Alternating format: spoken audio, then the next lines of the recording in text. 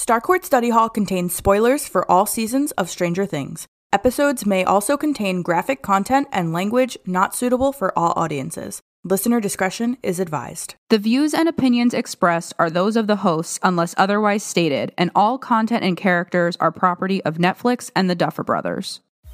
I'm Marina. And I'm Amanda. And this is Starcourt Study Hall.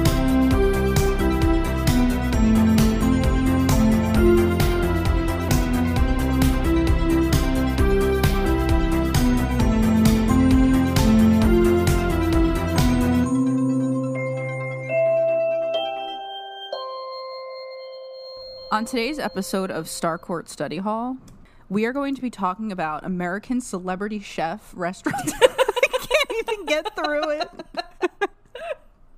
Restaurateur and reality TV personality, Bobby Flayed. Bobby Flayed, everybody.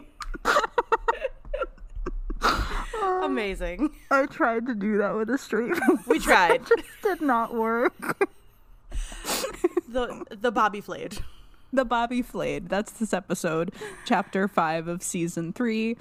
The Bobby Flayed. Yes. This is our 50th episode. Yeah. Unreal. This is our 50th Starcourt Study Hall episode, everybody. Yeah, you'd think we would stay on topic, but we're talking about the Food Network today. Well, today is our 50th episode, and it is also almost our 1-year anniversary of the creation and inception of this podcast. Of our Google Docs. Yes. Of our Google Sheets and our Google Docs. Not the 1-year anniversary of our first episode. Not that yet. Not quite. Soon, though. Yeah. It's like August. I know. Right? Sometime in August. We'll figure it out. All right. Let's get into it. Let's do a quick little summary and our fast facts first. Okay.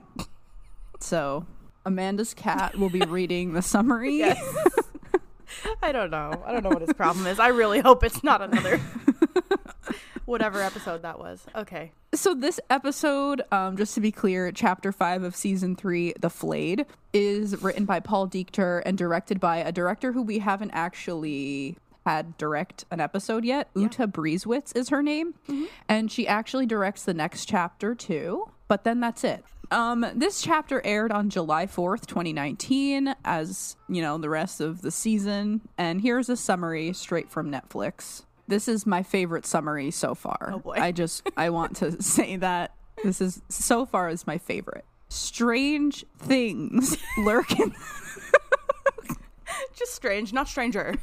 No, strange things lurk inside an old farmhouse. Something is hidden deep beneath the Starcourt Mall. The Mind Flayer is gathering strength. Oh boy. Again, it just really doesn't scratch the surface, does it? No, it doesn't. Nothing about the hospital, nothing about, like... You're right.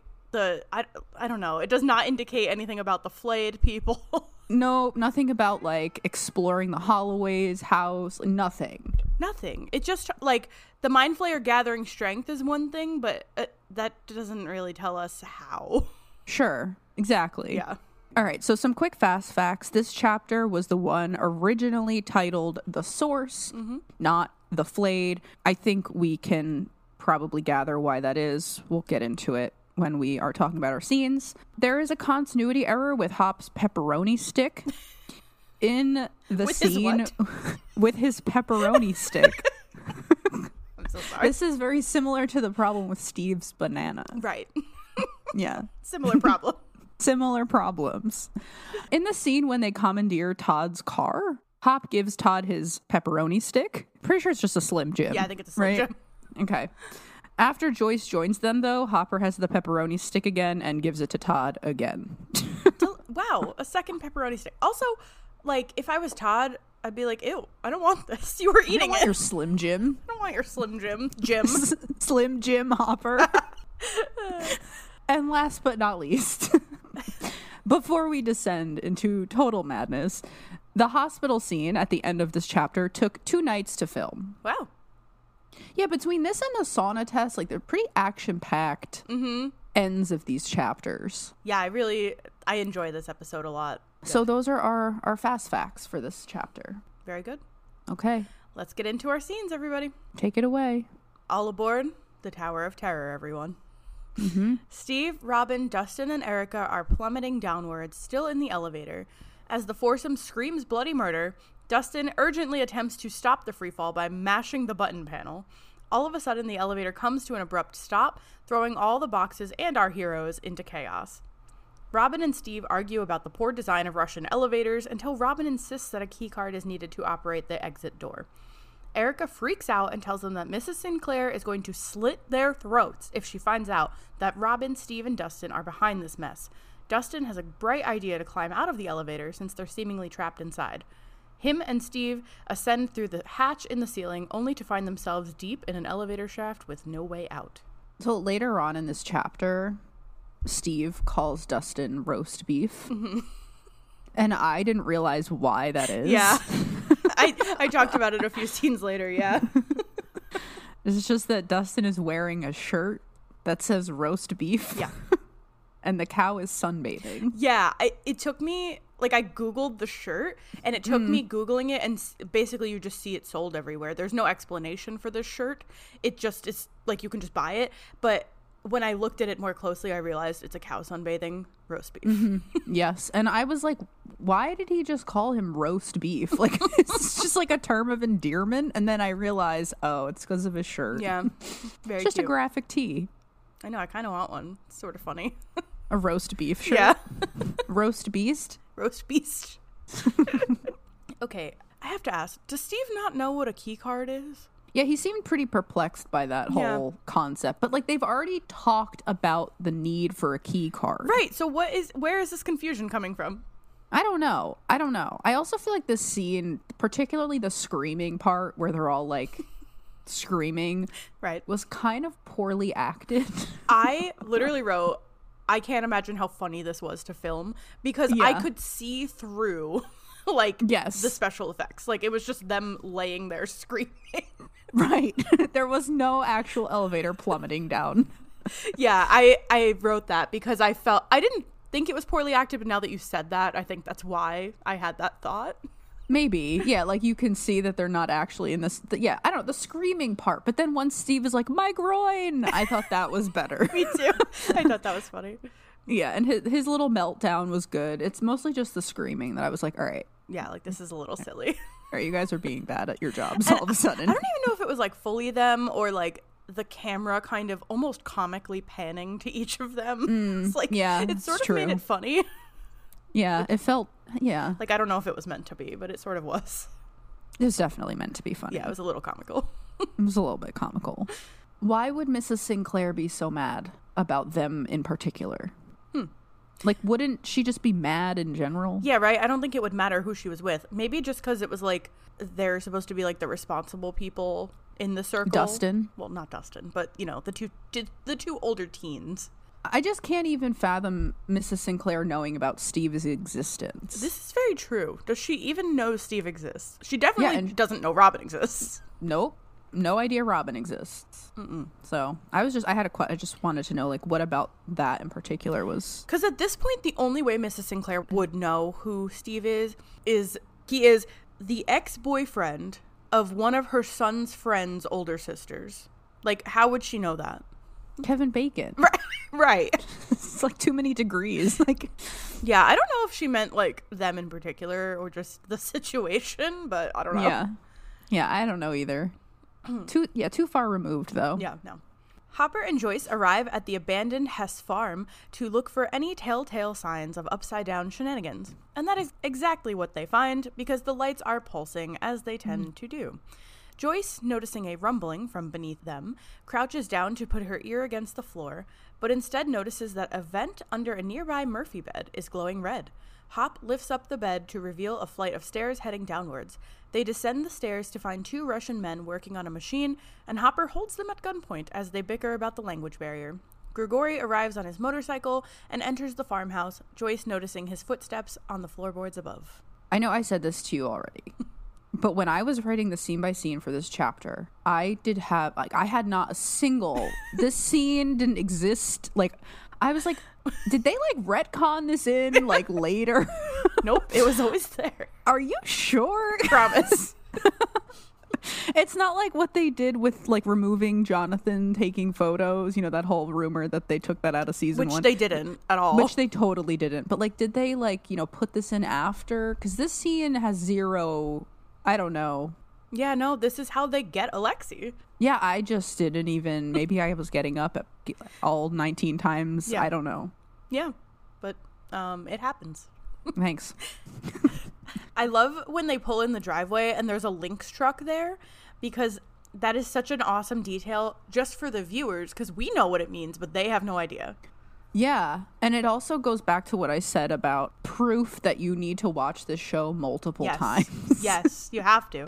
You have to, because it's like a tiny little detail that I only noticed watching it this time around. Yeah, there's a few of those where I feel like I'm like, oh, how did I never see that? Mm-hmm. For sure. Also, just for reference, shouting "I don't understand" while holding someone at gunpoint is not a good way to break a language barrier. No, not at all. For future reference. No, if you're ever in that situation, just don't do that. Proceed in that way. No, yeah, no. No, not good. Maybe break out Duolingo, Google Translate, all good options. Yeah, but not that. Mm-mm. Why is the door to this house just unlocked? Like, you would think that, like, given what was going on beneath the house, they would have been like, we should lock the door. This reminds me of, like, every time you listen to, like, Dateline or, like, any sort of true crime podcast, they're like, it was a small town. No one even locked their doors. Why? Lock them. Complacency. Right? Like, it takes 30 seconds, not even 5 seconds to lock your door. Just do it. Yeah, no. But, like, there's nobody even living here. There's just like a super secret Russian operation occurring under a Murphy bed.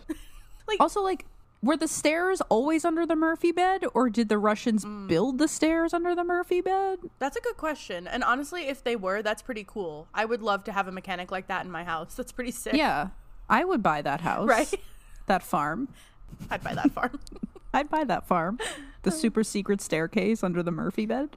It sounds wonderful. I think it's cool. And I just need to clarify something. The implication here is that this mini bunker is part of a larger bunker system. I think.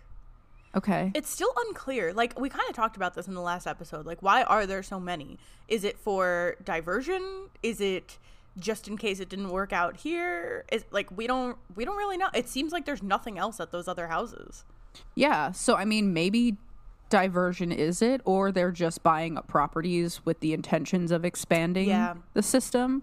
But it just, all of these connect to the Starcourt system, correct? Yeah. Okay. I think. Maybe. I'm guessing. Or like they're not physically connected maybe, but it's like they're supplying the power somehow. I don't know. Yeah, because they're working on a machine. Yeah, maybe they're making like mini prototypes of the key, or I don't know what they're... I really, truly do not know what they're doing. Does anybody know what they're doing? Like, this is another one of those instances where like, I feel like it's like we just missed it and it's really obvious, but I don't know. Unclear. Yeah. Grigori enters the underground bunker to find his fellow comrade tied up and gagged.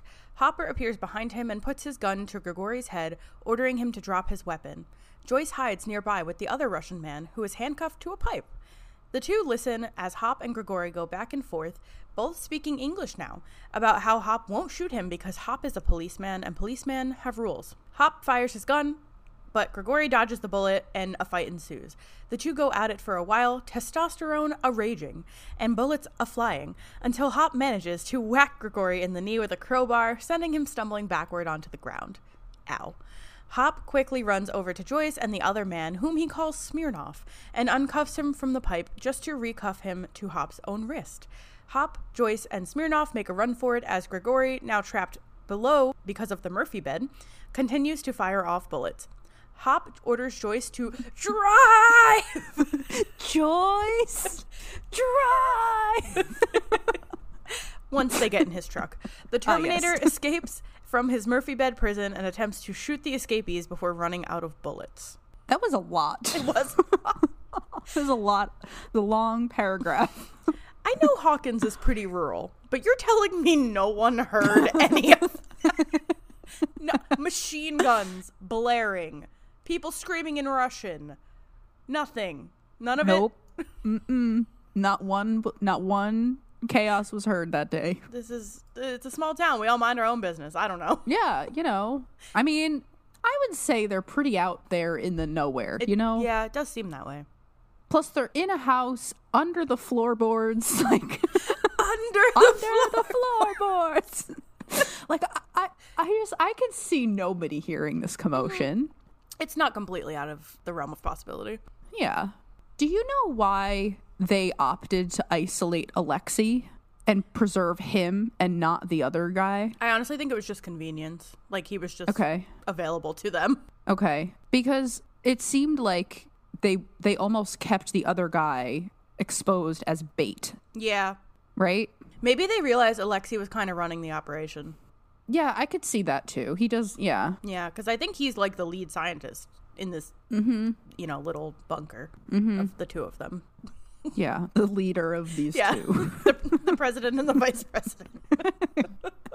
I like seeing Alexei and Joyce like listening in, like eavesdropping, because I feel like it goes back to what we were saying about Alexei seeming hesitant to proceed with this operation that they're doing. Like he's not, his heart's not in it. No. Like he's like, I'll eavesdrop on this. Yeah. I wanted to mention something that one of our listeners mentioned about Hop's D&D alignment.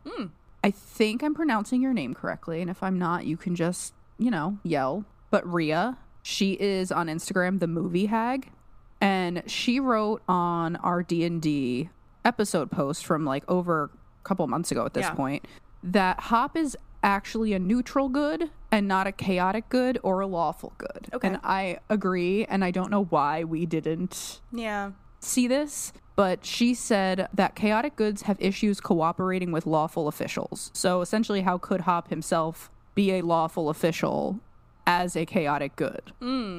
So that would debunk your alignment, right? Yeah.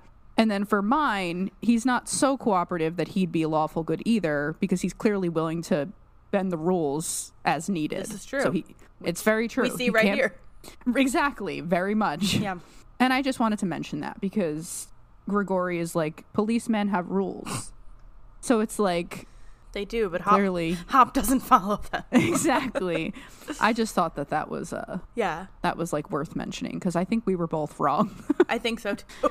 Yeah, he's a neutral good, I think. Yeah, I would agree. For sure. For the record, too, I have zero recollection of the scene as well. Not even Joyce Drive? That part, yes. Maybe I just was like blacked out for the whole basement part, but no recollection. I feel like it's because, like, you mentioned, I think like 2 episodes ago, when they're kind of like searching all the houses, or maybe that was the last episode, that you originally didn't really understand what they were doing.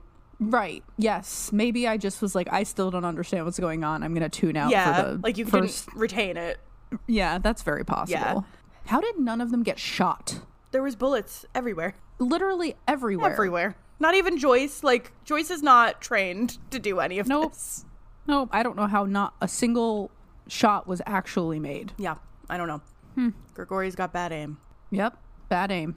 Over at the Byers, Jonathan is trying to sleep because he had a late night with Fagin and the gang, whoever they are, but the phone won't stop ringing. It's Nancy, and yes, she knows she's insane, but she is at the hospital still with Mrs. Driscoll, who is sedated because they're running tests.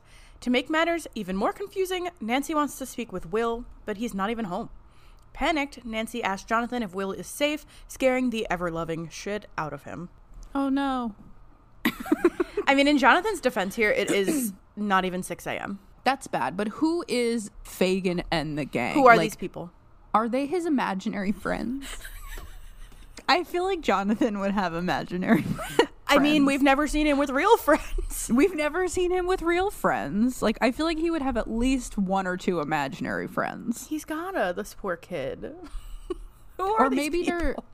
Maybe they're a band that he really likes, and he was just like up late listening to music, and he was like, yeah, I'm hanging out with Fagin and the gang, but it's really just him listening to his cassettes. I thought you were gonna say he was like at a show. Nope. No. Hanging out with his cassettes. Yeah. Oh, poor Jonathan. It's been made very clear for 3 seasons that this man has no friends. And then suddenly he has a group of friends who kept him out, like, partying all night. Like, who are these people? Honestly, it's not only Fagin, but it's also the gang. The gang? Like, who's the gang? Who are these people? And why do we know. never see them again? I also always appreciate the maturity when it comes to keeping everyone in the gang safe. Because we got this in the sauna test, too, when Mike and Lucas put their pride aside to clue in Max and Elle into, like, what was going on, even though they were fighting. And then same with Nancy. Like, she, you know, extended the olive branch, and she was persistent about it, too. Like, Jonathan really tried to hang up on her, and she was like, no. Yeah. It's like, absolutely not. Yeah, like, this is bigger than our stupid relationship problems. Yeah, and I do feel like, unfortunately for Jonathan, and you could correct me if I'm wrong, I think he is the last one to be brought into the fold here that something is amiss. Yeah, I think so. Everybody else knows something is up. They don't know what it is, but they know something is up. And Jonathan knows nothing. Knows nothing. And I think, yeah, well, the two parties don't know yet. Like actually the three parties. The three parties don't know that the other two parties are clued in yet. Yeah. That something is up. Yeah. As Hopper tries to fix his truck out in the woods, Joyce tries to explain her magnet predicament to Smirnoff, who is now handcuffed to a tree. The two attempt to overcome their language barrier, but Hopper is a big grump and tells them that they're giving him a headache. Hop condescendingly continues to refer to the man as Smirnoff, but Joyce corrects him. His name is Alexei. They attempt to get Hop's truck started, but Alexei warns them to stop. Just then, the truck bursts into flames, and Alexei pesters Hop. He said, "Stop, damn it, big, dumb, idiot, American." He's being a big, dumb idiot, Hop. He is. He hasn't bounced back yet this season. Yeah, you know, I did say it feels a little odd that he and Joyce are both bickering like this, because they were getting along so well in the previous episode. And even in this episode, before they kidnapped Alexei, they were on the same wavelength. What the heck happened?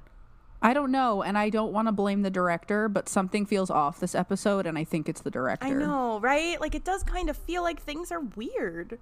They are weird. Like, I had the same thought of, like, you all were totally fine with each other, like, 5 minutes ago, and now all of a sudden you hate each other and you bicker for the rest of the chat. Like, I don't get it. I don't know what happened here.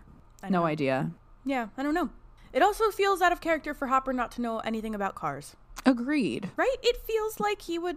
I mean, he grew up in what, the 50s, the 60s? Yeah, and I mean, isn't the summary for the first shadow, doesn't it allude to Hopper having a broken down car in the same way that Jonathan does in season 4? Yes, it totally does. And listen, Jonathan doesn't know anything about cars either. So. But Jonathan is a sensitive, artsy type, and Hop is not like that, and I can't picture him ever having been like that. No. So it just feels weird to me that he wouldn't even be able to recognize that, like, this car is not okay. Maybe it's when you're really stressed. Yeah. He's really stressed, and he's not... His problem-solving skills are a little impaired. Yeah. Or something. Could be that. I don't know. I Googled the actor who plays Alexei. Oh. Yeah. And I know that we talked about it already, but his name is Alec Utgoff, and he was actually born in Kyiv. Oh. In Ukraine. Yeah, in Ukraine. Cool. But at the time of his birth, it was still a Russian city in 1986. Yeah. And his mother is a musical conductor, and his father is a heart surgeon. Wow. I know. I thought that was really cool. It is. When he was 10 years old, he moved to London, England, and his parents actually still both live in Kyiv in Ukraine. Oh. Yeah. Ethnically, he is half Russian, half Ossetian, which I didn't even know what that was. Oh, yeah. And he has some ethnic German ancestry on his father's side. He is fluent in Russian, Ukrainian, and English. Wow.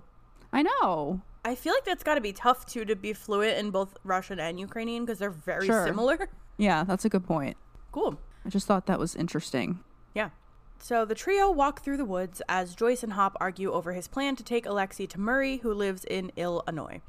Hop continues to be a condescending asshole when Joyce asks if they're going to walk to Illinois, considering they have no vehicle. That feels like a valid question. It does feel like a valid question. Yeah. Like, how the fuck are we getting here, my man? We have no car. Okay? And I don't think that there's a budget or an enterprise on this road. No. Hello, there's no Hertz. No, there's not. Hopper swats at a mosquito, and it's revealed that we are watching the scene unfold in Elle's mind void. The kids are actually in Mike's basement, and Elle is narrating what she is seeing to Mike, Will, Max, and Lucas. She tells them that Hop is in the woods with Will's mom, and they are going to Illinois. Mike clarifies that they're going to the state of Illinois, but Elle shrugs. Illinois. She says it almost like with an accent. It's just like, Illinois. Yeah. Annoy. I feel like in that last, like at that last Illinois, you can see Millie like smirking just a bit. Mm-hmm. It's cute. Illinois. Illinois. Yeah. And poor Karen, man. She's just trying to feed the kids some food, and they're like, not now! Not now, Mom! Oh my God. Mike, breakfast! Like, no, poor Karen. She's just trying to be a good, like, I know. house mom of house that always has all the kids in it. I know, right? She's that house. She is. She's that mom in town. Yeah. Does this whole scene of them walking through the woods reminds me of the first Hunger Games, the arena in the first Hunger Games. Yes. It's like wooded and buggy and there's cicadas. I see that. Yeah, I don't know. It just reminds, like, where are the Jabberjays? I don't see them. Somebody get them. Aren't those in the second Hunger Games? Probably. Who's in the first one? I don't know. As Max cleans Elle's nose blood, she examines the bruise Billy left on Elle's throat. She asks if it hurts, and Elle explains that it only hurts when she talks. Mike vents to Lucas and Will about how Hop's supposed adventure to Illinois with Joyce makes no sense. Not to mention Dustin is MIA. Lucas insists that it doesn't matter. They're not here, so they need to focus on finding Billy, but Mike disagrees. Finding Billy is pointless if they can't get to the Mind Flayer. The boys notice that Max and Elle have been in the bathroom for an awfully long time, and Mike worries that they're conspiring against him. Will, fed up with his nonsense, reminds Mike that Elle dumped his ass. The girls giggle because they can hear every stupid word that has left the boys' mouths. All of a sudden, Nancy and Jonathan knock on the basement door, demanding entrance. I love how Lucas puts just burning his girlfriend's actual brother on the table as a solution. Like, I hope you don't mind, Maxine, but we could just burn your brother and it would all be fine. I don't remember him saying that. What does he say? He says like something like burn the shit out of him and then whatever. Great. And then that's when Mike is like, no, that doesn't work because we need to get to the Mind Flayer, not Billy. Yeah. Wow. Great idea. Yeah, I'm pretty sure he's like, burn the shit out of him and blah, blah, blah, blah, blah. Like, I feel like he's probably implying that they do to him what they did to Will, but... Yes, that is exactly what it is, but different wording. So I wanted to point out that there are 3 empty glass bottles of Yoo-hoo on the table, and I thought I would give us a quick history lesson on Yoo-hoo. That's fantastic. Thank you. So Yoo-hoo is an American brand of chocolate-flavored beverage that was created... I don't like that. It is delicious. Get out of here. But... Go ahead. It was created by Natale Oliveri in Garfield, New Jersey in 1928. He was a maker of carbonated fruit beverages, but when he tried to bottle a chocolate drink, he found that it would soon spoil. Observing his wife canning fruits and vegetables, he asked her to use the same heat processing techniques with his chocolate drink, aka pasteurization. Also, I would like to say that his wife needs a bigger spotlight because she is kind of the inventor here. Yeah, really. As of February 2019, Yoo-hoo is made from water, high fructose corn syrup, whey from milk, and cocoa. That is it. It's just chocolate water. Yes, it is. And it's great. If you haven't had Yoo-hoo, just get it. Take a glass of water for a second. Mm-hmm. Get some of that Hershey's chocolate syrup and just put it into your water and mix it around. And that's Yoo-hoo. It is. Yep. I've seen people on TikTok do it, and they're like, yep, tastes just like Yoo-hoo. That's disgusting. Nope, it's great. But would you do that? No. Okay. But Yoo-hoo is very nostalgic for me because when I used to have braces and my grandma would take me to the orthodontist, we would always stop at the hot dog truck on the way home, and there would be Yoo-hoo and hot dogs. So you're one of those. What? A Yoo-hoo and hot dogger. What is that? That's what my husband's family also does, except my mother-in-law calls them chocolate cows. Oh, yeah, I've heard that. Yeah, and I just can't really fathom drinking chocolate water with a hot dog. It's great. It's amazing. There's nothing like it on this earth. And if you're not from New Jersey, this probably sounds horrifying to you.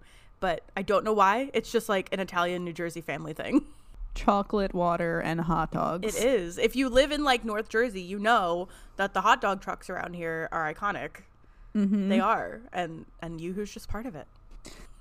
All right. Marina doesn't like my chocolate water story, but I hope some of you do. It's fine. Oh man. All right, back to Bobby Flay. Yes, back to Bobby Flay. No more. He would be offended by my chocolate water story. Oh God.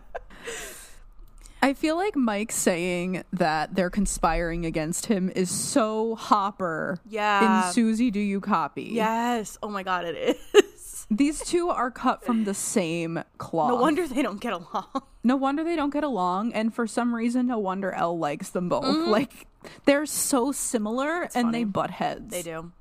Because they're both like, when Elle is with Mike, Hop is like, they're conspiring against me. Mm-hmm. And when Elle is with anybody but him, like Max, for example, he's like, oh, they're conspiring against. Like, yes. Not everything is about you guys. Right? Please calm down. Not everybody has the energy to conspire against you. Right? You're not that important, either of you. Neither of you. That's right. Back in the Russian elevator shaft, Dustin tries to radio for help with no avail. They are innocent children trapped in Starcourt Mall. The Red Army has infiltrated Hawkins. Steve joins him on top of the elevator because he's got to pee. Erica attempts to break the canister full of green goo because she's thirsty, but she is interrupted when the door to the elevator finally opens up. The four hide on the roof, watching as two men unload some of the boxes. Just as the door is about to close, Steve jumps down and jams the green canister between the door and the floor, holding it open just enough for them to shimmy underneath. The four make their escape, and as the door closes, it crushes the canister and releases the goo, which proceeds to erode the floor beneath it. Delicious. Before them, a long hallway looms. Steve calls Dustin roast beef, and the four begin their journey. The first thing that I had was about the Red Army because of our little color symbolism situation happening this season. I was like, oh, okay. So according to the Britannicas, the Red Army was a Soviet army created by the communist government after the Bolshevik Revolution of 1917. It was one of two main armies fighting for control of Russia during the Russian Civil War. The other army was the White Army. Yeah. And the Red Army ultimately won the war. So even though the Red Army was abandoned in 1946, like long before Dustin makes this random reference, it does make sense why he would use the reference in 1985, because the Red Army was ultimately the one who seized control of Russia. Okay. And then I also mentioned that I feel like the communication theme that we brought up in our season 3 overview, I was just reminded of it because of Dustin's code reds just constantly failing. Yes. And there were a couple things that we didn't really mention. So we're also seeing Joyce and Hopper struggle to communicate with Alexei. True. Yeah, we didn't mention that. We did mention Murray translating, but we didn't mention the initial language issue. I think we're also seeing Jonathan and Nancy's communication issues, which we did not mention somehow. Yeah. How did that happen?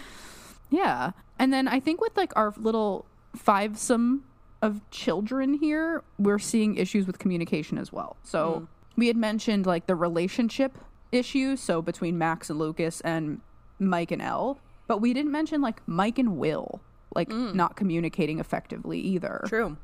Because they're butting heads a lot too. They are. And then last but not least, why can Robin see Steve's pee from inside of the elevator? I guess it's open in the back. Is it open to the wall? Yeah, I guess so. It has to be. Why would the elevator have an open, maybe if you, why? I've never been in an elevator that one side was open to the elevator shaft. Yeah.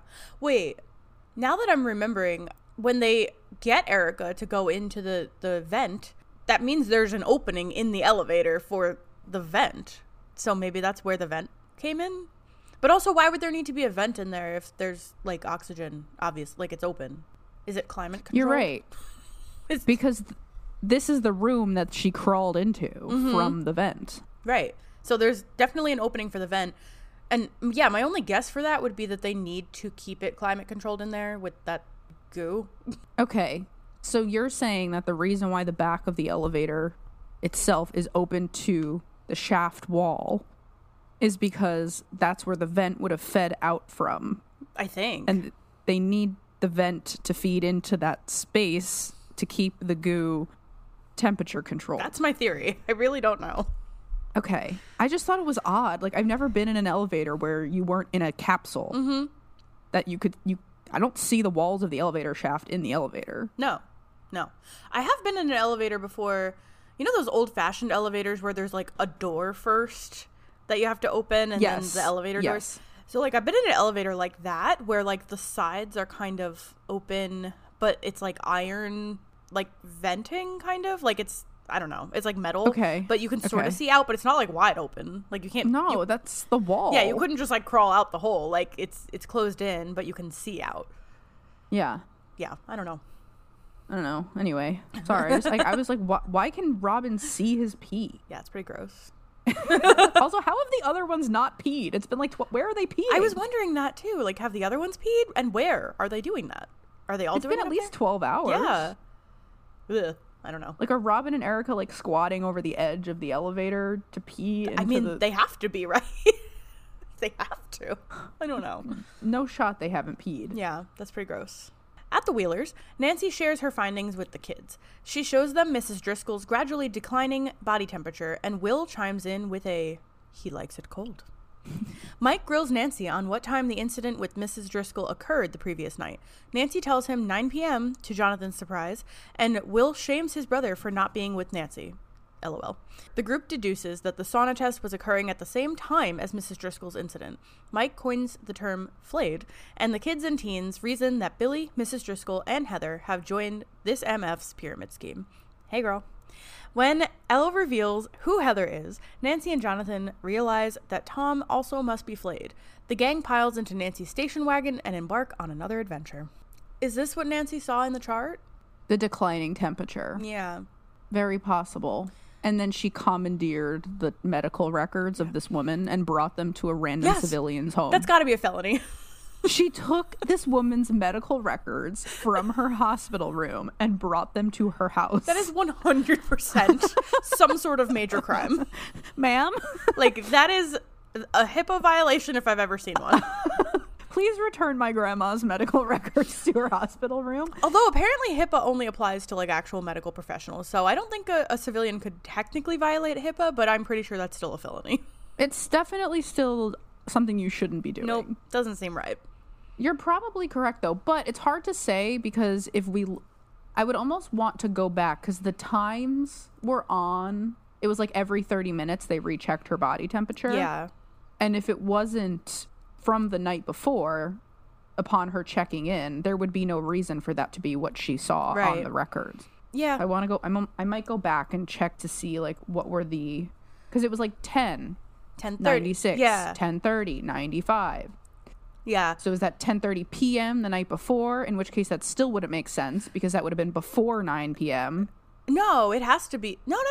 That would be after 9 p.m. if it was like 10:30 the night before. Because it couldn't be from that morning because she called Jonathan at like 6 a.m. But if it was from 10 p.m. the night before and Nancy was there at 9 p.m., it wouldn't be on the chart yet. Oh. So it couldn't be what she saw on the chart. Gotcha. Yeah. I don't know. You're right. I don't know. Yeah. I Googled it also because 95 didn't seem that low to me. But I Googled it and hypothermia occurs below 95 degrees. Yeah, you are not supposed to be that cold. No. As it turns out, 95 is when hypothermia starts. Not ideal. Yeah. So it must have been real weird for them when she was, going that low and not really displaying signs of hypothermia. Oh, very true. Yeah. I love all of the men just getting absolutely roasted. Like, Will is like, you weren't there. Like, you left her alone. And Jonathan's like, well, I'm here now. I know. I love what that. Does Nancy say? Will shames Hallelujah. Yes. And then Lucas, having been experienced in relationships, he recognizes that hallelujah from Nancy and is like, ooh. Yeah. Yeah. Lucas is so emotionally aware. He is. He's underneath his silliness and stuff, he's like surprisingly emotionally intelligent. He is very emotionally intelligent. Yeah. Like even, and I think even with his shenanigans, he knows they're shenanigans. Like he's well aware that he's screwing up and he does always seem to take accountability for his screw ups. So like, even though Lucas and Max do have like their relationship issues, it seems like Lucas is really good at taking accountability. He is. And I feel like he also knows relationship dynamics. Yeah, very well. Like later on when the vending machine thing happens and he's like, that's your in. And Mike's like, what? Yeah. Mike like is clueless. Your olive branch, dude. Like, I know.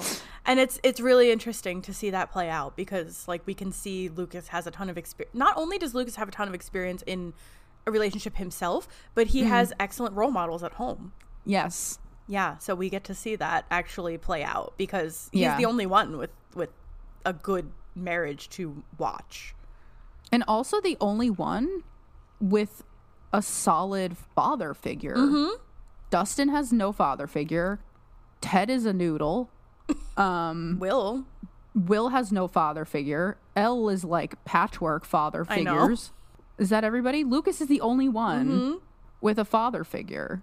That's wild. And even Steve, like, he definitely does not have his dad's a grade A asshole. Yes, he does not have strong parental figures of any kind.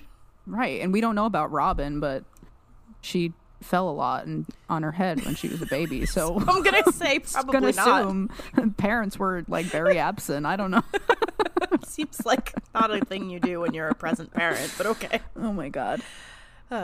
I feel like this is also not the first time, but one of the first times that we're really seeing the kids and the teens collaborate. Yeah. Because in season 1, it doesn't happen at all. Nancy and Jonathan and Steve are off doing their own things. Yeah. Will is absent. He is occupied. He is occupied. And then in season 2, the only collaboration we get is until the very end, right? Yeah.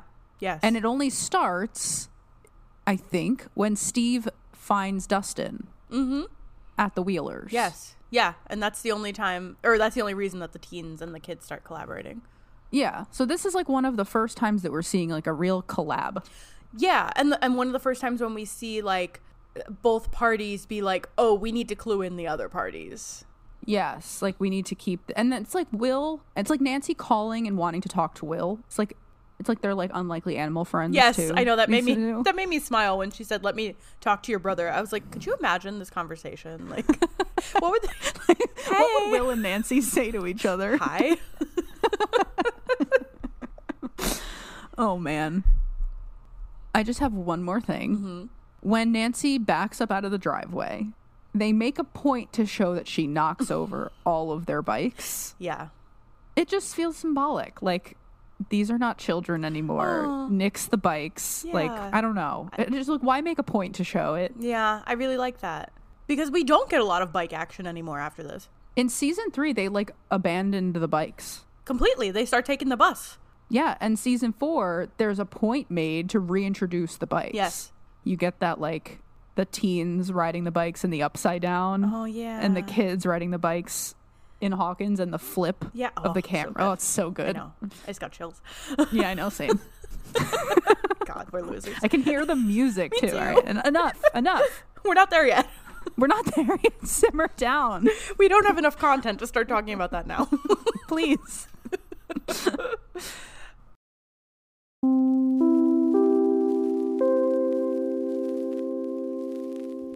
In the woods, the Terminator finds Hopper's exploded truck and begins following their tracks. Hop and Joyce, who all of a sudden hate each other for some reason, argue over their failed date. Alexi takes advantage of their idiocy and decides to flee. Hop chases him down, only to find that he had noticed a nearby 7-Eleven and wanted to go inside. Don't know why that's so funny. How did he see it? I don't know. The three chug sodas, buy a pack of Camels, and Alexi gets intimate with the Slurpee machine. He's using the two fingers he is. I know. That you need to use. When you said that, I knew exactly what you were talking about.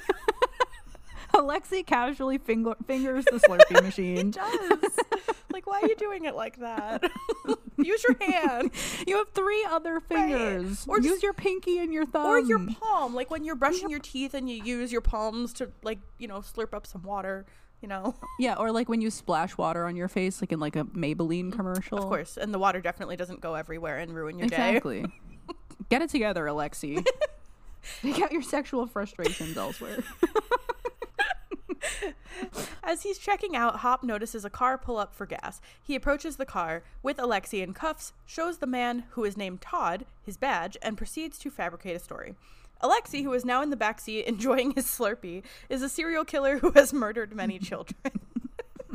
Him and Joyce are detectives, and they need to commandeer his vehicle to transport this dangerous criminal. See you later, Todd. Or should I say the Todd father? The Todd father. Why is that his license plate? I don't know. Fuck this guy. But I kind of want one. What would it say? The Todd father. Your name is not Todd. I know, but it's great. It's iconic. I love it. Oh my god. Why does Joyce say forgerer? Forgerer. I also feel like we were talking about them being like out of character. Mm-hmm. Why is Joyce all of a sudden acting stupid? Do you know what I mean? I like when she tries to stand casually and she just looks like she has scoliosis. Yeah, like what? It feels out of character. Yeah. Again, right. It's like, I don't know. It's weird. It's very weird. And I love when she gets in the car and he's like, child murderer. And she's like, child murderer? Child murderer. It is cute, though, how she does find a moment to call Karen on the payphone to check on Will. Yes. And they're at the movies. No, they're not. Apparently they're at the movies. Karen Wheeler. What is Karen's middle? Karen? Ann Wheeler. That just feels right. I don't know. Yeah, Karen Ann Wheeler. I also like to think Alexei wasn't running away. He was definitely just trying to lead the two dummies to civilization before they all get killed. Yes, he was not running away. I don't think so at all. No, I think like is said in the next episode, I think Hopper's very confident that Alexei's not going to run away because he's basically like a traitor of the state now. It would be dangerous for him to run away, and he was right. So I think Alexei knows that already, that he's kind of stuck with these people. Yeah. I agree. I don't think he was running away. He just saw a convenience store. And he's like, I'm hungry and I want to touch a Slurpee machine. And then inappropriately. Dustin, Steve, Robin, and Erica are making their way down the long Russian tunnel, discussing the tunnel's purpose and promethium. Erica calls them all nerds, and Steve insists that he is not a nerd. Don't lump him in with them, okay? Robin wonders why they'd be building something of value in Hawkins, and Dustin and Steve privately theorize that it could have something to do with the gate. The Russian code starts to transmit over the walkie-talkie again, and Robin realizes that they must be able to broadcast to the surface, giving them a way to send an SOS. I don't know if I forgot to say this earlier, but doesn't this whole Russian bunker tunnel system look like when you're waiting online for a ride at like Disney World? And you have all of like the theming and like the fake looking technology, like it looks like Space Mountain. It does. Like, it just reminds me of all of that, like a Disney ride. Damn it, we mentioned Disney again. Well, the only reason it's relevant is because Robin's, what does she say? She says something about how this is a toilet on the way to Disneyland in reference to Hawkins. And I thought about that and was like, why would you be on your way to Disneyland from I don't know. Why would you drive Because Disneyland is in California. Right, but why would you drive through there? I mean, I guess it depends where you're coming from, right? Yeah. Like if you're coming from like Ohio, I guess you would be going through there. I was going to say, why wouldn't you go to Disney World? But I don't think it was open yet, actually. Yeah, what year did Disney World open? Sometime in the 80s. I forget. Or no. We keep talking about this. I know. It was Epcot that opened in the 80s. I think Disney World opened long before that. 71. Yeah. So I don't know. I don't know why one wouldn't go to Disney World if they were coming that direction, but whatever. Whatever, Robin. Yeah. You make a good point regardless. What is Hawkins, really? I know. So I know Marina has some things to say about this whole Prometheum conversation, but I did want to talk about Prometheum in real life first. Oh. And I only had like one quote, but I just had to Google what the heck Prometheum even is. And I must say, if you Google it, it looks a lot like what is in those canisters. Oh. Yeah, so I think Dustin might actually be right, because it says on rsc.org, a little promethium is used in specialized atomic batteries. These are roughly the size of a drawing pin and are used for pacemakers, guided missiles, and radios. Promethium is an element on the periodic table, and I do believe it is actually corrosive, which makes sense because it is in batteries. So yeah, we do see later, we do get confirmation that these things are powering the machine, so I'm pretty sure it is promethium. Yeah, it very much has that like acidic looking green color to it. Baja Blast green, if you will. Wow. That is very accurate. Right? It's like the exact color of Baja Blast. So if Erica did actually succeed in opening up the canisters, all she would have had was just some Baja Blast to drink. I don't think she would have had a Baja Blast. You don't know that. She would have had a Baja bad time. Okay. You gonna coin that one? Yes. I would like a bumper sticker that says, I am having a Baja bad time. That's what happens when you put too much vodka in your Baja Blast. Yeah. You have a Baja bad time. You do. Anyway. I'm gonna not talk about the Baja Men as well. We're gonna move on. Let the dogs out. Who let the dogs out? We still don't know. Who? Who? I'm not going to go into this now because we decided not to. Oh, but right. I do want to mention that we are going to talk about Victor Stone because obviously Dustin makes that reference, and him and Robin talk about Cyborg. Mm-hmm. We're going to talk about this in an upcoming episode. It is so good, and it's killing me I'm so that excited. I am not going to talk about it right now. But we are going to talk about Marvel and DC and all of our comic books in a couple of episodes. So Ooh, I'm excited. I won't do it. Also, it just thundered. It's very spooky. Oh. It's spooky out here. Jonathan, Nancy, Elle, Mike, Lucas, Will, and Max. Oh my gosh. My God, whole gaggle. The whole gang's here, almost. Fagin and the gang. Yeah, there they are. The gang arrive at the Holloways to find it void of human life. Inside, they find various types of chemicals sitting on the table, and Jonathan inquires if they're guzzling this shit. Mike determines that the Flayed are making a substance inside of themselves, which I would just like to say feels like a leap. What the fuck does that mean? I think he's correct, but I think that was like, how did he jump to that conclusion? Yeah, because he would have had to have... these chemicals should be eating them from the inside out, which they are. They are. That's what's happening. Yeah. I don't know. Well, I think also, like, they don't know yet about people melting. Sure. So they can't really jump to that conclusion yet. So Mike is, like, half right. Like, they're drinking it for a reason to make, like, soup, Mind Flayer soup in there. And then Cauldron. They just melt into... Mind Flayer soup. They melt into goo and then become a monster. I feel like we're seeing a lot of like erosion in this chapter because we get the Baja Blast eroding the floor after the canister shatters. The floorboards. The floorboards. And then we also see how these chemicals have eaten away at this countertop when they walk in. Yeah, okay. I have a question about that. So this looks like it might be like a fridge on its side or like some sort of appliance because there's like a metal panel in the back and it looks corroded. And I don't think it's the counter. It looks like it has wires and stuff. So I was like, did they drink Freon or coolant? Maybe they did. Yeah, that was my guess, but I don't know if anyone out there knows what this thing is. I think it's an appliance because it looks like it has wires, but it didn't look like a fridge to me because I feel like those normally have like the grates in the back, but this didn't. So I don't know what it is, but my only other guess is when they go into the garage in the next scene, they do have one of those like chest freezers. Yes. So it might be that. Oh, maybe they had two. Maybe they had two for some reason. I don't know. They're rich, whatever. No, that's a good point. I thought it was just a countertop. Yeah, I'm not sure. Like, I really tried to get a good look at it, but you only see it real quick, and it looks like there's a metal panel pulled away in the back, and then, like, a wire.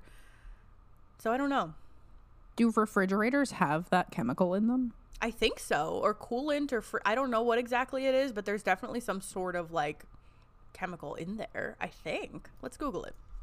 Do refrigerator. Sorry, my keyboard's far away. Wow. I typed in do refrigera, and the first suggestion was do refrigerators use Freon? Oh. Yes, every refrigerator needs Freon. Freon is used to keep the interior of your refrigerator cool and ensure your food is kept at the right temperature. They're guzzling Freon. I think so. Because he likes it cold. He likes it cold. He likes it cold. Oh my God. We did it. Oh my we God. figured it out. Wow. Guys, we did it again. We solved the case of the missing lifeguard. Again. How many cases of how many lifeguards Part 2. could there really? Stay tuned for part 3. Okay, but you're right. So I think I am, right? I think I discovered something. Dora the Explorer. We did it. Yay. Still at the Holloways, Nancy notices signs of a struggle. She deduces that Tom was attacked, and the gang follows a trail of blood to the garage. We see a flashback of how the attack played out. Billy dragged an unconscious Tom to the garage, tied him and Janet up, and then Billy and Heather fled in their car with the Holloways knocked out. Nancy figures out that the flaying process is occurring somewhere, remembering Mrs. Driscoll screaming that she has to go back. She concludes that the mind flayer is operating from a specific location, a source, but they don't know where to look because Billy hid it from Elle when she entered his mind void. Will thinks they should honor Mrs. Driscoll's wishes. Let her go back, and she'll lead him right to the source. So my not paying attention ass never realized that this is why they end up back at the hospital. Yeah, they're going back to get her. Where were they going to go with her? Were they just going to roll her out on her little hospital bed? And the lady at the front desk was going to let him? I don't think so. Yeah, don't mind us. Just taking our grandma. She has to go back. Yeah. So we we're taking her back. Where? We don't know. She's going to tell us. We're signing her out. Yeah, she's just going to lead the way, Grandma. I'm just imagining them like unhooking her from all of her monitor. Where is she? Very true. Okay, right? Well, we'll get there. We'll get there. Yeah, we didn't get there yet. I also feel like this is kind of an out of the ordinary format for this show. We don't right? We don't normally get like spoon-fed information like this. Thank you. Yeah. It's bizarre. I wrote, there's so much exposition in this chapter. Yeah. It feels slow. Right. Like you're right. Like there is a spoon feeding going on. Mm-hmm. It's weird. We don't normally see, and again, not, I'm sure she's a wonderful director, but this is a different director for the show, and this is another way that the show kind of feels different in this episode. It does. And I wonder if this is partially why the viewers didn't connect as much with season 3, because this is the lowest rated season. Oh, I didn't know that. It is. It totally is. On Rotten Tomatoes, it's got the lowest ratings. Wow. And I'm pretty sure on IMDb. This season did not resonate with everybody. Yeah. Like, we love it. I do. Same. But yeah, I think it's because no offense. Uta. I just think there was a disconnect because you're absolutely right. It's just too expository. It's like, stop telling me. We've talked about this. And show me. Like, maybe not having, I don't know. I liked the piece where they were in the garage, like talking it out. That feels very classic Stranger Things. Like when Elle makes the connection, she's like, he didn't want me to see it. That makes sense. Like, I thought that part was good, but when we get the interspersed flashbacks of what happened, I just thought that was an odd format. Like, I think it would have even made sense to have Elle somehow be able to like channel what happened or deduce what happened instead of us just seeing it. And the other problem with that is like, okay, now we know, but they don't know. The group doesn't know exactly what happened. They're just kind of assuming. Yeah, that's really fair. And I think too, like, I even had the thought, like, do we use flashbacks? And it's not that we just don't use them in this context. Yeah, not like this. No, we see flashbacks of Hopper and Sarah. We see flashbacks of Will going through X, Y, and Z that Will goes through, and when he's having his PTSD flash. Like, we see flashbacks in those contexts. We don't see like these types of narrative flashbacks where it's like showing us an event that occurred. I think that's the difference. They're using a flashback in this sense to show us something that none of our characters even know. Like, when we see flashbacks of Will's life when he was a kid and Hopper's life, it's coming from their brain. They lived it, right? It's a literal flashback. Yeah, right. It's a literal flashback. This is like coming from thin air. Where is this coming from? Whose brain is this coming from? Yeah, that's it. Because you're right. It feels totally out of character for the show. I like, agree. what are we doing? What are we doing? It's weird. What are we doing? Yeah. Put it back. Thanks. I just wanted to mention that I appreciate the attention to detail in this scene, despite all the gripes that we just aired. Yes. The cookies that Heather brought out are still on the table. Yes. with 2 missing. The wine spill is on the tablecloth. So is the bottle of chloroform with the top twisted off. And I also wanted to mention that this dining room table reminds me of the dining room table in Chrissy's Vecna Vision. Oh, yeah. Yeah. The one that's got all the flies and like the rotting food on it. Yeah. And yeah, we already talked just like a tiny bit about how the Holloway household and the Cunningham household felt very similar. Yes. So. And I would go out on a limb and say the Creel household. Yeah. As well. Mm-hmm. Ooh. Mm-hmm. Spooky. Yeah. Which is like, again, like, oh my God, we've been on the scene for so long, but whatever. Who cares? This is our show. That's why we're here. Hello. So it just makes me think, like, it brings up the question again of like, what came first, the Mind Flayer or the Vecna or the Henry? Because or the Vecna. Yeah, because we mentioned this in a previous episode where it almost feels intentional that these families are targeted. Like, they're outwardly these shiny, happy families. Oh, big thunder. Where you would never imagine that anything bad would happen. So it feels intentional almost that these families are chosen for these horrible things to happen in secret. Yeah, and also it really illustrates the point beyond these horrible things happening to the family.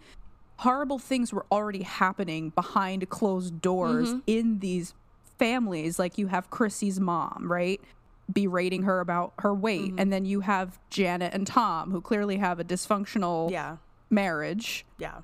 So it just feels like a very good illustration that you just never know what is going on behind closed doors. So true.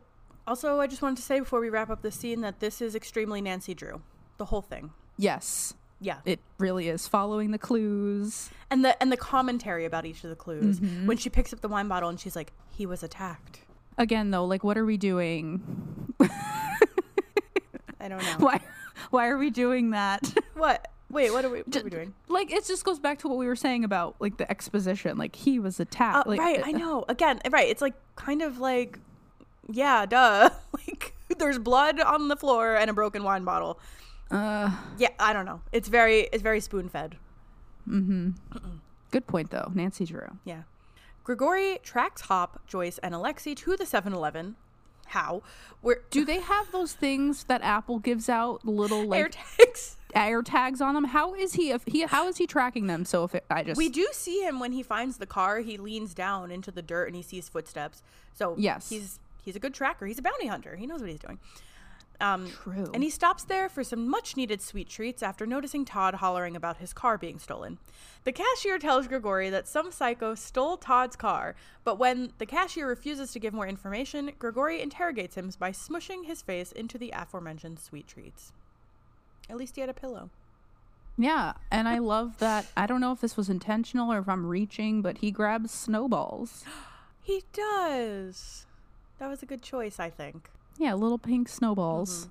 Okay. I googled the Soviet Union again. Okay, just like as a whole. Well, because Ricky, who's our cashier, calls Grigori Khrushchev. Yeah. So I googled that. I was like, who is this man? He was the first secretary of the Communist Party of the Soviet Union and premier of the Soviet Union from 1958 to 1964. Thank you. You're welcome. Nikita Khrushchev.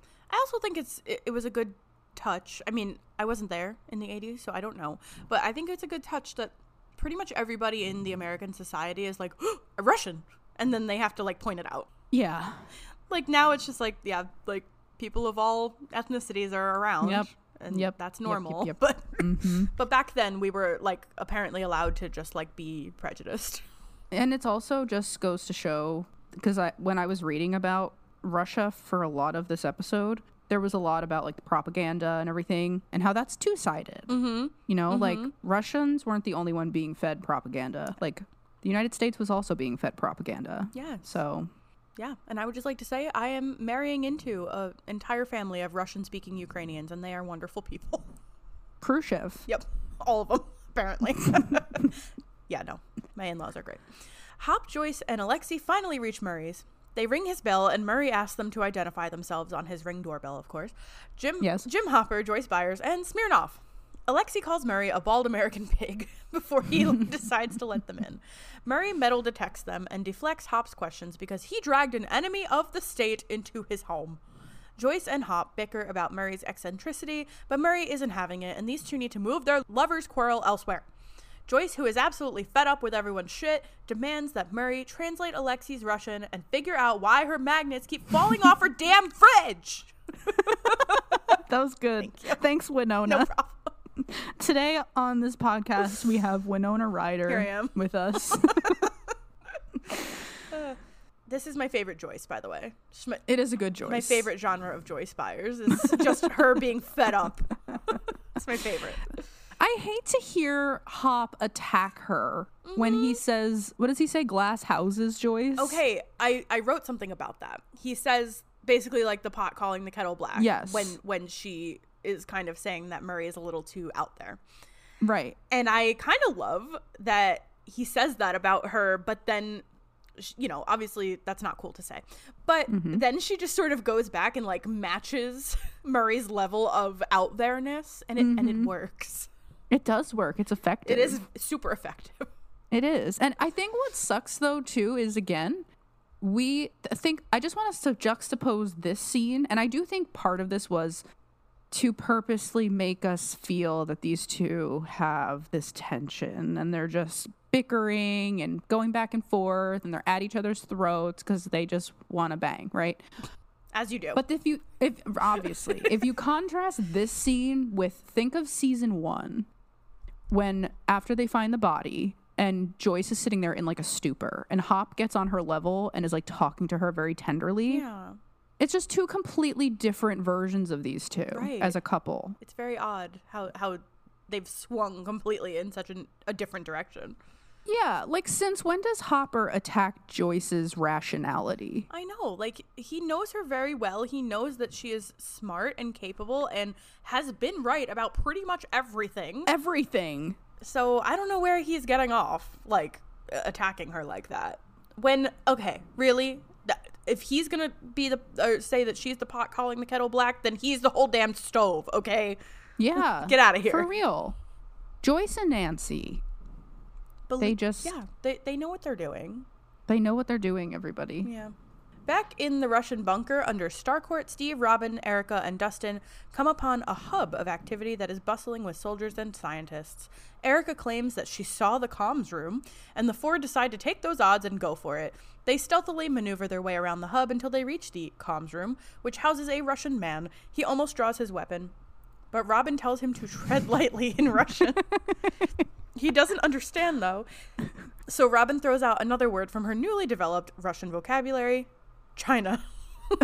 Also, silver cat. Like, yeah, silver cat. Why are you just saying silver cat? The man's just like, what is happening? The man goes to draw his gun again, but Steve screams and lunges at him. He manages to knock the man out with the intercom. Ow. Erica and Dustin bicker as Robin discovers the giant machine behind a nearby door, which is slowly but surely tearing open a new gate. This is another big stretch for me. They weren't... Which part? Really, all of it. Okay, the whole thing. Guys, this whole episode is a stretch. No, like this scene in particular, though, like, okay, the four of them, just random teenagers, show up in this giant bunker. Not one person sees them. Nope. In the wide open hallway.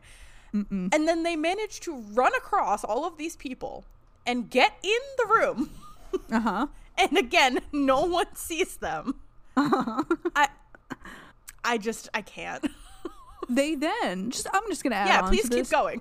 They proceed to knock out and disarm the man who is wielding a gun, right. And it just so happens, everyone, that immediately off of this comms room is a door that leads to the room where the key is. And then they're all posted up in the windows, and nobody sees them. No one sees them. No one sees them out of the corner of their eye. No one turns around. Nothing. All these men, they need to go get their peripheral visions checked, because there are 4 children in your bunker staring at your machine. Yeah. Y'all have a bit of a security problem in here. Just a bit. Yeah. And Yep. oh, even Erica being like, I saw the comms room. How? She just did, okay? She's got X-ray vision. Yeah, like X-ray vision. Like how? She got a quick glance at. I don't know. I agree. Yeah, it's all kind of a stretch for me. God in the machine. Yeah. I also want to talk about what we were supposed to think was happening as first-time viewers of this season, and that is Steve and Robin as a potential romantic couple. Yeah. Because everybody, close your eyes. Thank you. I'm everybody. For now. Hello, everybody. It's me. Just Amanda. It is July 4th, 2019. Okay? And you are all watching season 3 for the first time. And you get to this scene when this Russian man draws his gun on Robin and Steve doesn't even blink. He lunges at this man in the most unambiguous sign of true love. Wow. Like, we are meant to believe that these two, right, at this point, you can open your eyes. Oh, thank you. My eyes were closed that whole time. We're meant to believe that this is happening. Yeah, I actually didn't really even think about that, but you're right. Like, that is, I was going to say, that was, like, really brave of Steve. He just starts yelling and just goes for it. And yeah, you're right. Like, I think we were supposed to think, like, okay, Steve is trying to get over Nancy, so here we are. Yeah, and he's, like, slowly getting defensive of Robin. Like, nobody's gonna come at her, you know? Yeah. He's gonna defend her. And again, we know better now in hindsight. You can't watch it after the first time and still feel this way. Of course. But the first time, you're like, oh shit, like, he's kind of falling for her a little bit, that he's willing to just lunge at this man with a gun. And I mean, you know, we can still see that Steve seems to be thinking he's developing feelings for Robin, and that still may very much be true, but she's not reciprocating. It's kind of weird how all of that throughout this season, like Dustin, like, you got to spend the night with Robin. None of it aged well. No. None of that aged well. I know. Like them holding hands on the roof. Right. Really quick. And it's like kind of sad because you see like Steve is sort of coming around to this idea, but he has no idea that that's just like an impossibility. Yeah. Also in this scene, we do get confirmation that the things are like the green stuff is the fuel for the machine. They are plugging it into the sides of the machine. Yes, we were asleep. Yeah, apparently. I also just Googled the movie Red Dawn because Dustin says Red Dawn. Yeah. Like, really quick.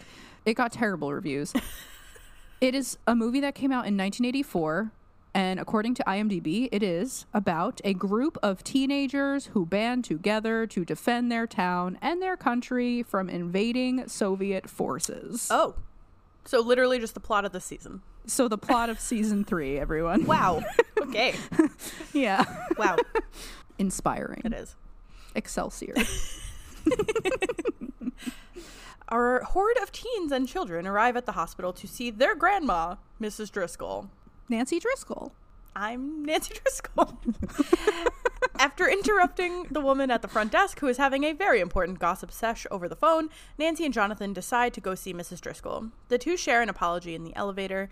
Jonathan admits that he was wrong, but tells Nancy not to let that go to her head. She snarkily tells him that she looks forward to him never ever doubting her again, and Jonathan smirks at her because she's a brilliant genius. Just the facts. It is. This is your family extended. Poor Lucas. Poor Lucas. The woman, and she looks right at him she too. Does. She's like, I'm not buying it. You're not family, kid. Who are you? What do you mean? Your long lost cousin. It's my grandma, Mrs. Driscoll. We look exactly alike. Oh no. And I love Natalia's smoky eye look. It's good.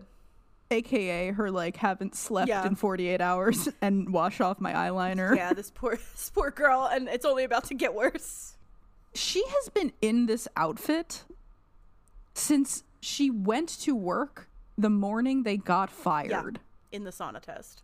I love how we do this with this show is we're like, how long have these people been wearing these clothes? Because usually it's a really long time. Because usually all of this is happening at once, and it's a really long time. Like, listen, we all rewear, like, pajamas and stuff, okay? We're just sitting around the house. These people are fighting interdimensional monsters and wearing the same clothes for several days. It's because that's their uniforms. Yes. It's their seasonal uniforms. Like Steve and Robin, who we don't see. Exactly. We don't see out of the Scoops Ahoy uniform until the end of the last episode.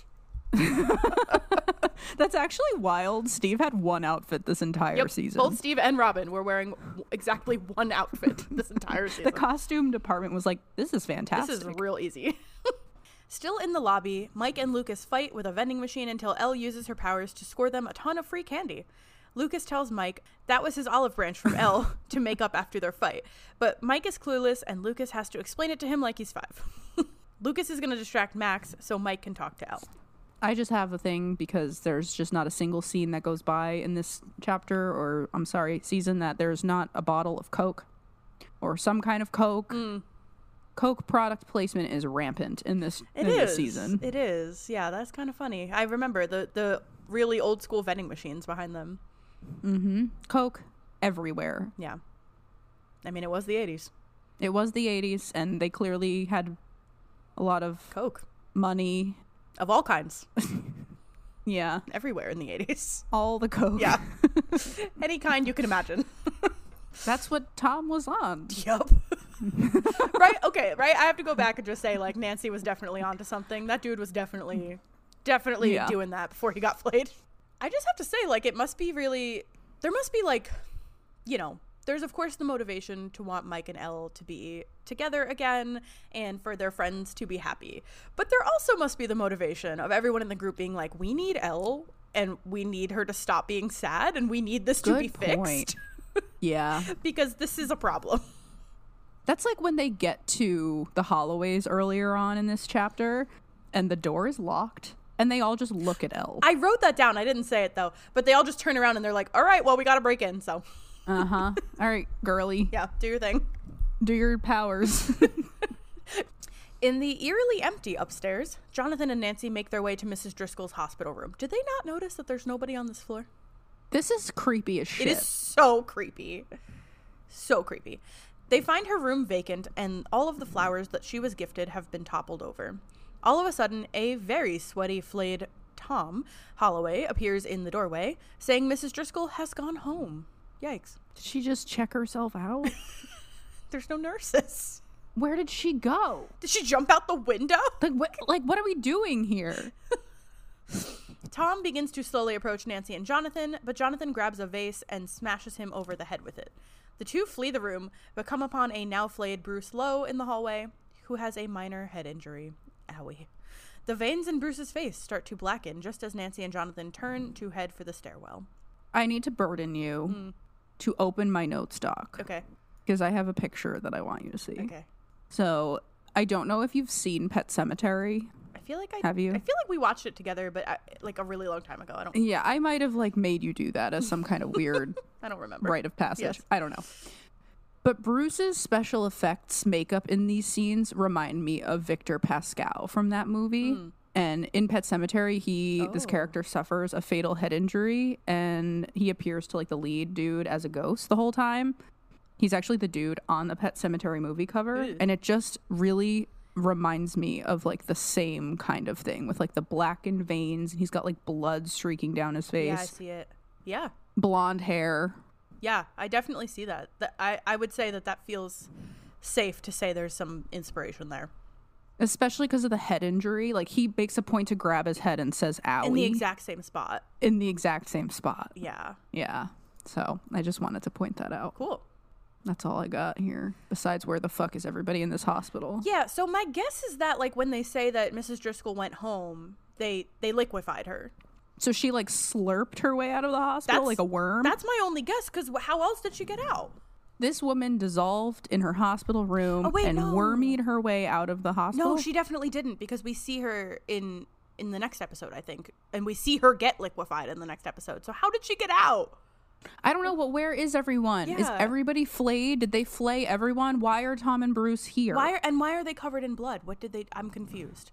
Did they injure all of the hospital workers single-handedly by themselves. Yeah, like, I don't know. I feel like it's not really clear what the heck happened here. Where are all the other patients? Yeah, right? Like, did every patient get flayed? Like, where? And then if that's the case, then why did only Bruce and Tom come after them? Where's everybody Why did else? they stick around?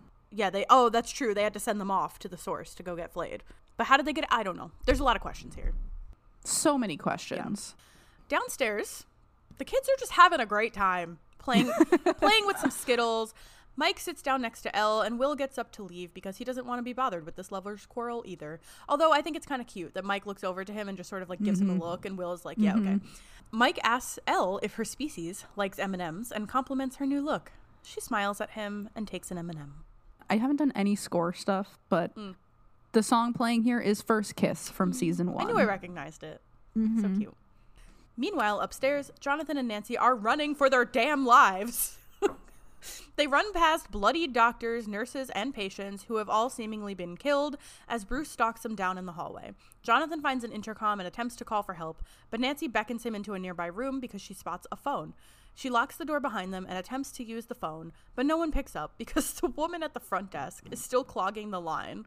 And I just love the conversation she's having. She's like, I don't care how good her damn pie is. She is not coming to my house. I tried to find her name, like her name in the show, and she's just like hospital administrator. Yeah. Like there is no name. Aw, that's unfortunate. She was really good. But Bruce finds them and shatters the glass window on the door. He unlocks the door for himself and approaches the couple. Nancy goes to attack him, but he instead grabs Jonathan by the throat, headbutts him, and eventually tosses him across the room. Just as Bruce is about to beat Jonathan with a stool, Nancy grabs a pair of medical scissors and stabs him in the shoulder. Nancy flees the room as Bruce calls her a bitch and begins to pursue her down the hallway, forgetting about Jonathan. Bruce just casually hears Johnnying his way into this room here. Yeah. Yeah. Oh, yeah. Yeah. He totally does that. Yeah. We do see, like you said in the summary, we do see like a patient by the stairwell door, like dead on the floor. And so I'm guessing, yeah, they just went through this hospital and just like murdered a bunch of people with their bare hands. I don't know. You know what's also kind of strange, though? So, like, we pin this all on a mall fire, right? All these people who are in this hospital, like, weren't their loved ones like, hey, where's my grandpa? Yeah. Like, yeah, I wondered this, too. We never get any sort of, like, clarification on how this was explained. Like, where did all the nurses, all the doctors, everyone's dead. Everybody died in the mall fire? Or they've like, my guess is that they like were trying to beat these people into submission so that they could take them to the source, but they just like killed a few of them. Okay. That's my guess. I don't know. And then the people who were flayed end up dying in the mall fire, which is, you know. But like, what were they doing? Like, weren't their loved ones like, I'm sorry, they were in the hospital and then they were at the mall? What? Who signed them out? Why are they at the mall? Did they get taken on a field trip to the mall? Like, what happened? Okay, all of our open heart surgery patients, today we're going to Starcourt Mall. Everyone on the bus. I hope you're feeling up to it. It's like my abuela lives in like a home for like older people, and they take them on the little trolley to ShopRite like once a week. That's what they were doing. Oh goodness. Oh my goodness. Can we just talk about the rainbow on the receptionist's mug? I did not notice that. Yeah, there's just a very overt rainbow on her mug. Oh. I know. I was like, oh, there's the rainbow. Interesting. Oh. Also, yes. Nancy grabs the medical scissors, which is like a pretty good weapon, right? And in the previous scene, Jonathan grabbed a vase. So it feels like that like trope reversal of the woman grabbing the household object versus the man grabbing like a true weapon. I love that. Yeah, Jonathan grabbed a household object and Nancy grabbed a weapon. Yeah. Love that. Fun. Now in the hallway, Nancy screams for help with Bruce on her tail. She grabs a fire extinguisher as the lights continue to flicker. Jonathan, who is painstakingly trying to get up after being beaten, is approached by Tom, who promptly begins a new assault on him. Nancy enters an eerie room full of curtained-off chambers, and Bruce continues to hunt her down, attempting to play Marco Polo with her. Yikes. Sir, we are not in a pool. We are not in the water. His game fails, though, and Nancy appears from behind him and bashes him in the skull with a fire extinguisher. The impact also hurts Tom, who was about to stab Jonathan, because it's a hive mind, as we know. Nancy continues to beat Bruce, in turn also beating Tom, leaving Jonathan time to grab the scissors and stab Tom in the neck. Both men collapse, giving Jancy the briefest second to breathe. And I just gotta say, Nancy, I know that felt good. Yeah. Right? This man berated you, was sexist and awful. I just know that felt good. That's a good point. I didn't even think about what else could be behind this besides just self-defense. Right? Like, yeah. In a way, I was like, oh, it's kind of a shame that she doesn't get to beat Tom to death instead. But, you know, at least I just know that was cathartic a little bit. It totally was. Right? Like, and I just love when Nancy goes into this room and she's like panicking and looking around. There's a single tear that rolls down her cheek, and it was such a good touch. Her eyes, she looks wild. Like, yeah, like Lord of the Flies. She looks like she's been thrown into the jungle, oh my God, and is like fighting for her life and just is absolutely like not human anymore in a way. Yeah, it's such a good like shot. It's like still of her. She's like in the one tier. Yes, I just love the one tier. So I have a technical question. Yes. So since this is a hive mind, right? When Nancy booped Bruce's snoot, which in turn booped Tom's snoot, did that in turn boop Billy's snoot and all the other Flayed's snoots? Oh, that is a good question. Right? Did they all feel that pain? And is it a comparable pain, or is it just like I sense a disturbance kind of pain in the force? Right? Okay. Like, maybe like with like radius is like a distance factor here.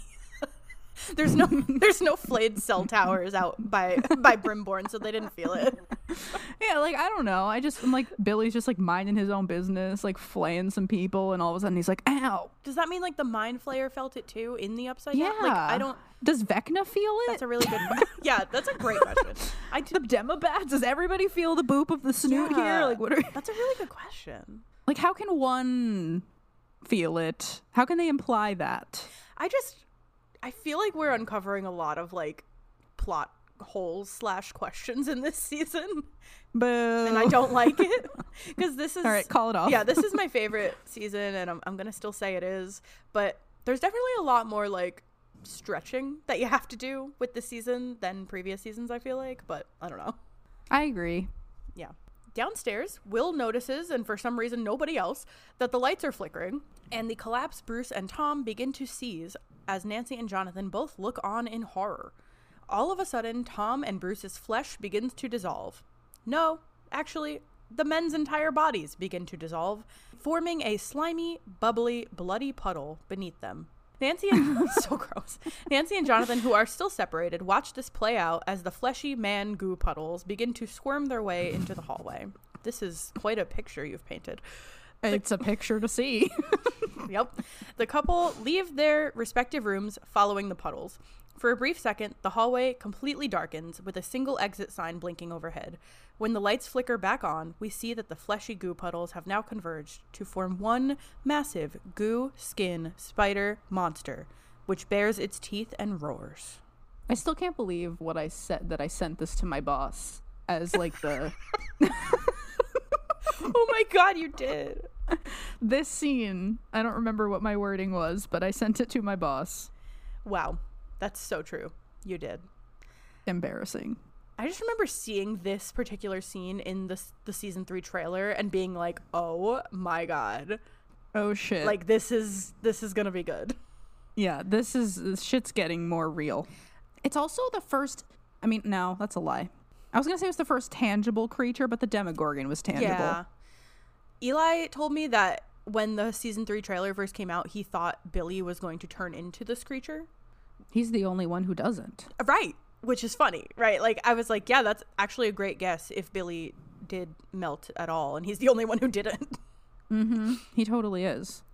I feel like this monster is too large for the bodies that dissolve to create it. Yeah. Like, Tom and Bruce weren't that big. No. Like, the surface area, there's too much flesh here. Yeah, just to have come from only them. Yeah. Maybe. It's like the monster goo kind of like made its way to the hospital to go like defend them because they knew that they were like under attack. I don't know. Duty calls. I'm just like retconning. I don't know. But like, I like it. Yeah. Maybe like more monsters showed up to go assist. I don't know. Like the Demodogs in season 2. They've been called. They have been called. Yeah, the boop of the snoot. Boop. Yeah. Oh, that would answer your question if that was the case. But we don't know because that's never explained to us. We don't even see it visually. No. We just see the 2 goo puddles converge. And then that thing. And then that man. Where does the next episode pick up? How do they get out of the hospital? I think it picks up literally with like this exact scene again, and then like Elle fighting the thing. It's disgusting. Yes. I think this is the first true gore we get from this show. Like we don't really get gore. Like human gore. Yes. Yeah. But like what kind of gore do we get? Well, we get like, you know, the upside down grossness, the Demogorgons eating things, like sure, I guess that's gore. The goo, the rats exploding earlier in the season. Yeah. But we haven't really gotten like human blood and gore and guts. And like body horror. Yeah, like this is our first little foray into body horror until we get to season 4.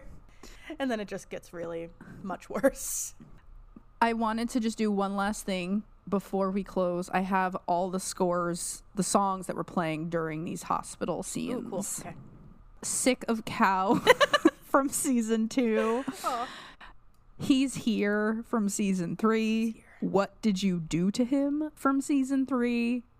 And our all-time favorite, Rats from season 3, all play during these wonderful scenes of hospital horror. Great.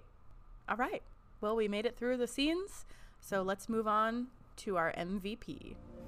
Bitchin'. Okay, sure. Bitchin'. Who did you say? I said Nancy. Me too. Yeah, I don't know. Nancy just killed it. She solved the mystery again and again and again, and she was headstrong as usual, and she went to the kids to share the information, and she drove, and she got them there, and she pieced it to Nancy. Yeah. Yeah, her bravery is kind of unmatched, like always, but in this scene, I mean, listen, she might be obsessed with being right, but sometimes it is a really great quality to have, to be just completely like unable to be moved from your current goal. Intuition. Yeah, and it's pretty awesome. Yeah, Nancy for sure for this chapter. I agree. How about LVP? Losers? What losers? I have to give it to Hopper again. I love Hopper. Do not get me wrong, but he is just failing utterly. Like, yeah, I don't. And maybe it's just how he was written. I don't know. But something is just not right. He's being weird. He's never come at Joyce like that. He's so obsessed with her dating men. Yeah, it's weird. It's really weird. I actually gave it to both of them. I said Jopper. Hopper and Joyce? Yeah, I said Jopper. Oh, I love that. Jopper. Yeah, I just feel like they were just doing the most this episode for no reason. Like, listen, I do think Hopper was kind of the worst offender here, but at no point did Joyce be like, are you serious right now? Like, this is your concern? Like, shut up. Yeah, that never happened, and Joyce kind of played into it, and I don't think she should have. So I'm giving it to both of them. And again, it's very much like Mike. Like, Will being like, she dumped your ass. Why are you still focusing on this? Like, this isn't the point right now. Like, Hopper, get over it, man. She stood you up. It sucks, I know, but that is not even close to the most important thing to worry about right now. I wonder if, like, part of it was to make him dying more painful at the end, because you're like, they spent so much time on this negative stuff this season. Like, maybe part of it was, I don't know. Fix it. Yeah, it's got to get better. Okay, now for our favorite segment of season 3, Mall Rat Moments. Here we go. That's totally against the rules. I make my own rules. So for this Mall Rat moment, we are running out of content because we were really boring kids and teenagers. I would just like we were not mall rats. We were not. Well, we were, but not in that way. We weren't naughty. No, we weren't. We were very good kids. So I've mentioned before on here that growing up, my parent was definitely a little more strict. And so there was a lot of stuff that I was not allowed to do that Marina was allowed to do.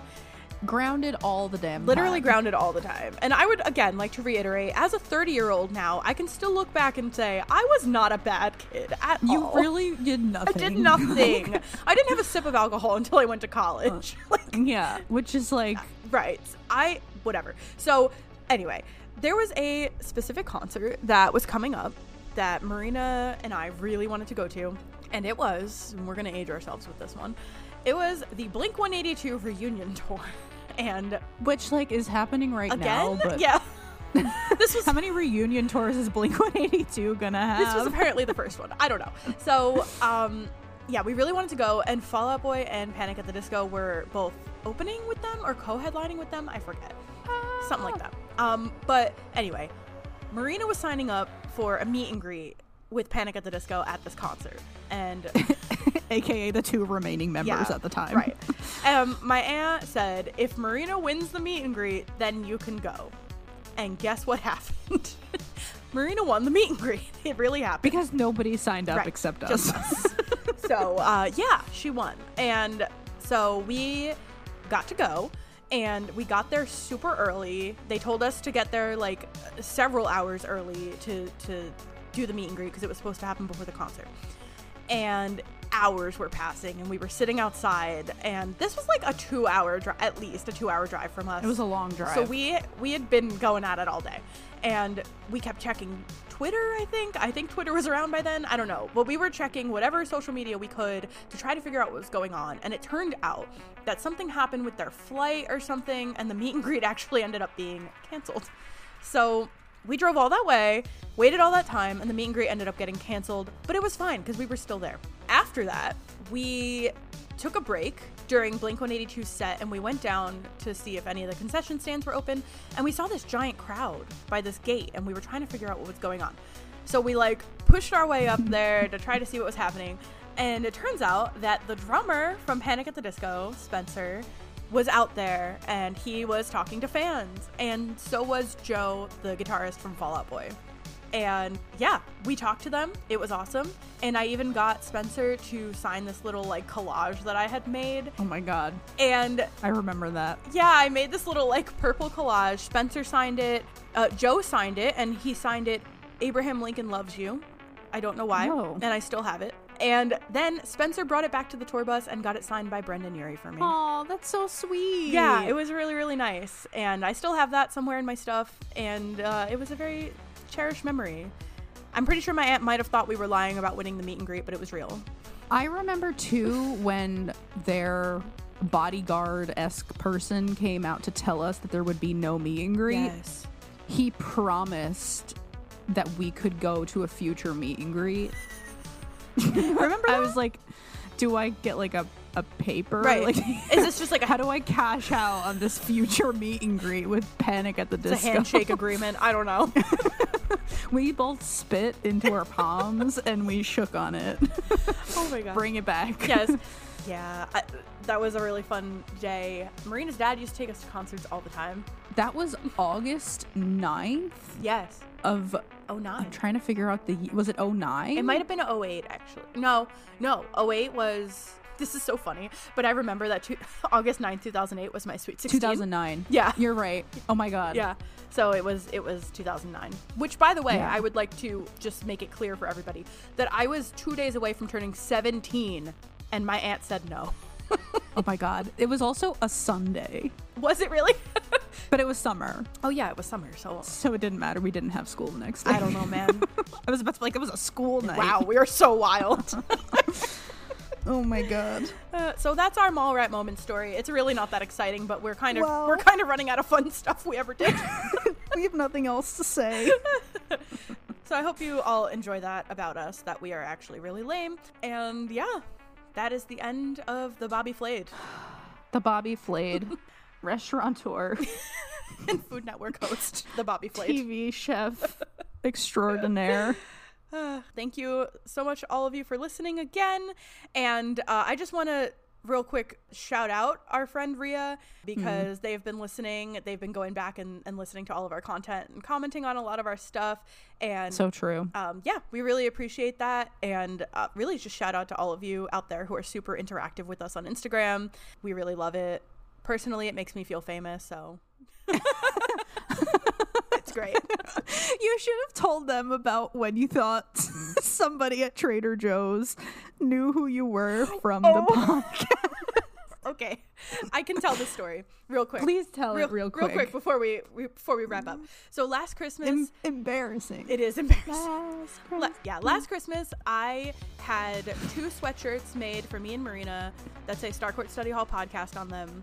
And no, we do not have merch yet. We're working on it. But yeah, I just had them made for me and her. And about like 2 weeks ago, I went to Trader Joe's and I was wearing the sweatshirt because it's June in New Jersey, and for some reason we have to wear sweatshirts outside. Well, now it's July, but whatever. So in the store, one of the workers came up to me and he was like, "Excuse me, this is kind of weird." And before he finished the sentence, I was like, oh my God, it's happening. Like, oh my gosh, he's going to ask about Starcourt Study Hall because he sees it on my shirt. And then he finished the sentence and was like, "Are you Caitlin's sister?" And I was like, yeah. Yeah, I'm Caitlin's sister. Yeah. And he was like, "Oh my gosh, you guys look so much alike." And I was like, Uh-huh. Actually, I'm Amanda from Starcourt Study Hall. Anyway, do you want an autograph? Anyway, do you know who I am? I'm gonna autograph this frozen chicken tikka masala Please. for you to take back to your house. So that was really I mean, I didn't do anything that would like indicate to this kid that I thought that, but like in the millisecond before he asked his question, I was like, oh my gosh, it's happening. And then it didn't. The time is now. It didn't happen. No. If you ever see us, ask us for an autograph. I will have like an internal meltdown, like in a good way. So yeah, please. Oh please my do. God, embarrassing! Please. Gosh, that's me. Hello, I'm embarrassing. Anyway. Anyway, thank you so much for listening. Oh my God. And please rate us on Spotify, Apple Music, or wherever you're listening. We do see the ratings coming in. We're getting a little more, so that's pretty nice. Keep doing it. Thank you. Hooray. All right. All right, everybody. See you next time, and stay strange. Stay strange. To keep in touch and stay informed about upcoming Starcourt Study Hall episodes, follow us on Instagram at Starcourt Study Hall.